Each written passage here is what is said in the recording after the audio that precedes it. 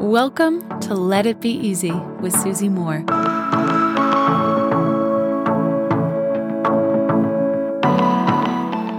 I often joke that instead of being a life coach, I'm actually just a perspective coach. I bring you back to the truth of your own life, the magic that you possess, the possibilities that lay before you, the truth of who you really are as this divine human being miracle, and frankly, so many of the blessings that you already possess that are so easy to overlook.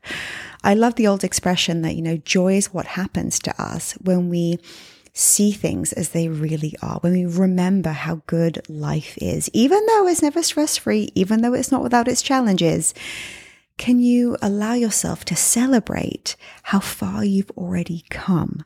Even though your life may not be perfect, how you'd plan it in your mind or have a perfect vision board to compare it to. But does your life have to be perfect or stress-free for you to really celebrate it, to celebrate yourself and how far you've already come? There's one question that I love to come back to. I love to meditate on this, think about this, ponder this, laugh about this, share this question with others.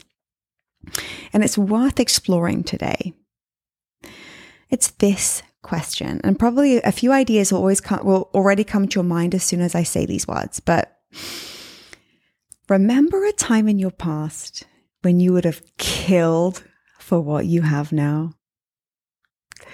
Can you remember a time in your past that you would have killed for what you have now?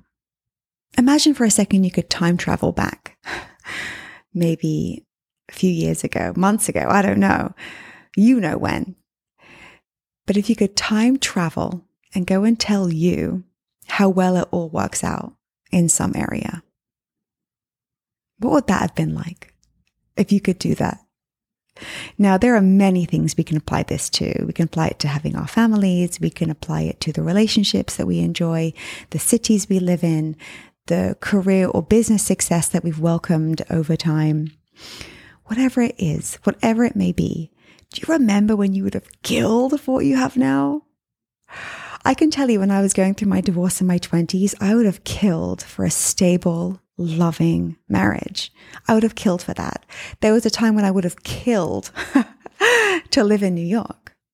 By killed, please, of course, take this lightly. I would have done anything. Living in America was such a dream for me. Also, when I was in my cubicle, dreaming of being a life coach, would it be possible? Having the business that I have now, doing work that's meaningful to me on my own terms, oh my gosh, I would have killed for that. I didn't know for sure that it would happen.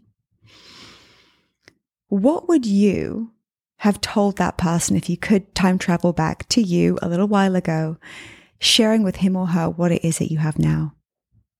What would you tell that person?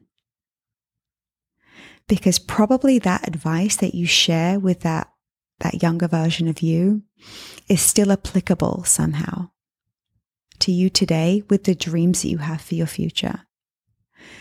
Do you need to relax a bit? Do you need to not worry so much about being liked and loved? Do you need to go with the flow a little bit more? Dare I say, let it be easy by not resisting life as it shows up day to day? It's really fun sometimes to make a list for what it is you would have killed for once that you now have in your life. That person you love, maybe the family you've created, the career or business, the savings accounts. What is it?